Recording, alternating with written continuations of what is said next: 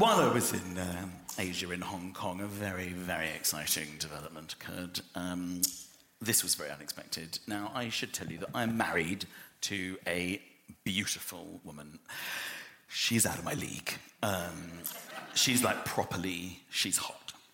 And I know that she's out of my league because everybody who meets us and meets her tells us immediately. They can't help it. They just look at us and go, why?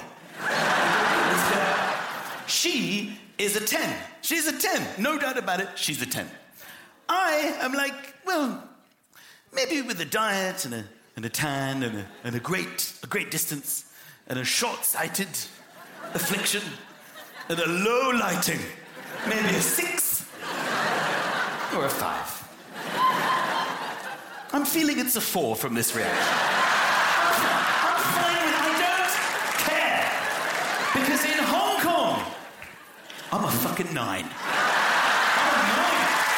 This is the look they go for. Because I've got this sort of, is he Asian, is he not Asian, cool British James Bondy thing going on. As soon as I got off the plane, girls were giggling. I was like, what? I didn't know what had happened. No one had ever reacted to me like that. Girls were coming up to me like, excuse me, oh my God, where are you from? There's such an interesting face. Oh, hello.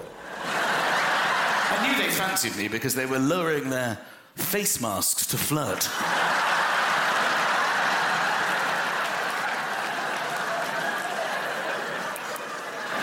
Hello, stranger. How you doing? This one girl came over to me and she went, excuse me. Are you a model? Am I a model? No, what are you talking about? She said, you look exactly like the man from the Paco Rabanne adverts. There's an advertising campaign in Hong Kong for Paco Rabanne.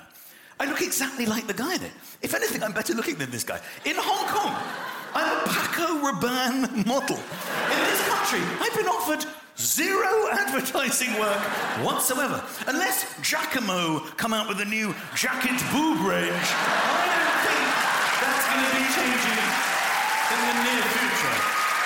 Shop at Giacomo with a new jacket boob range. Comes in all sizes of boobs. Not gonna happen. Doesn't matter. Hong Kong, gorgeous. Watch Michael McIntyre, Showman, only on Netflix.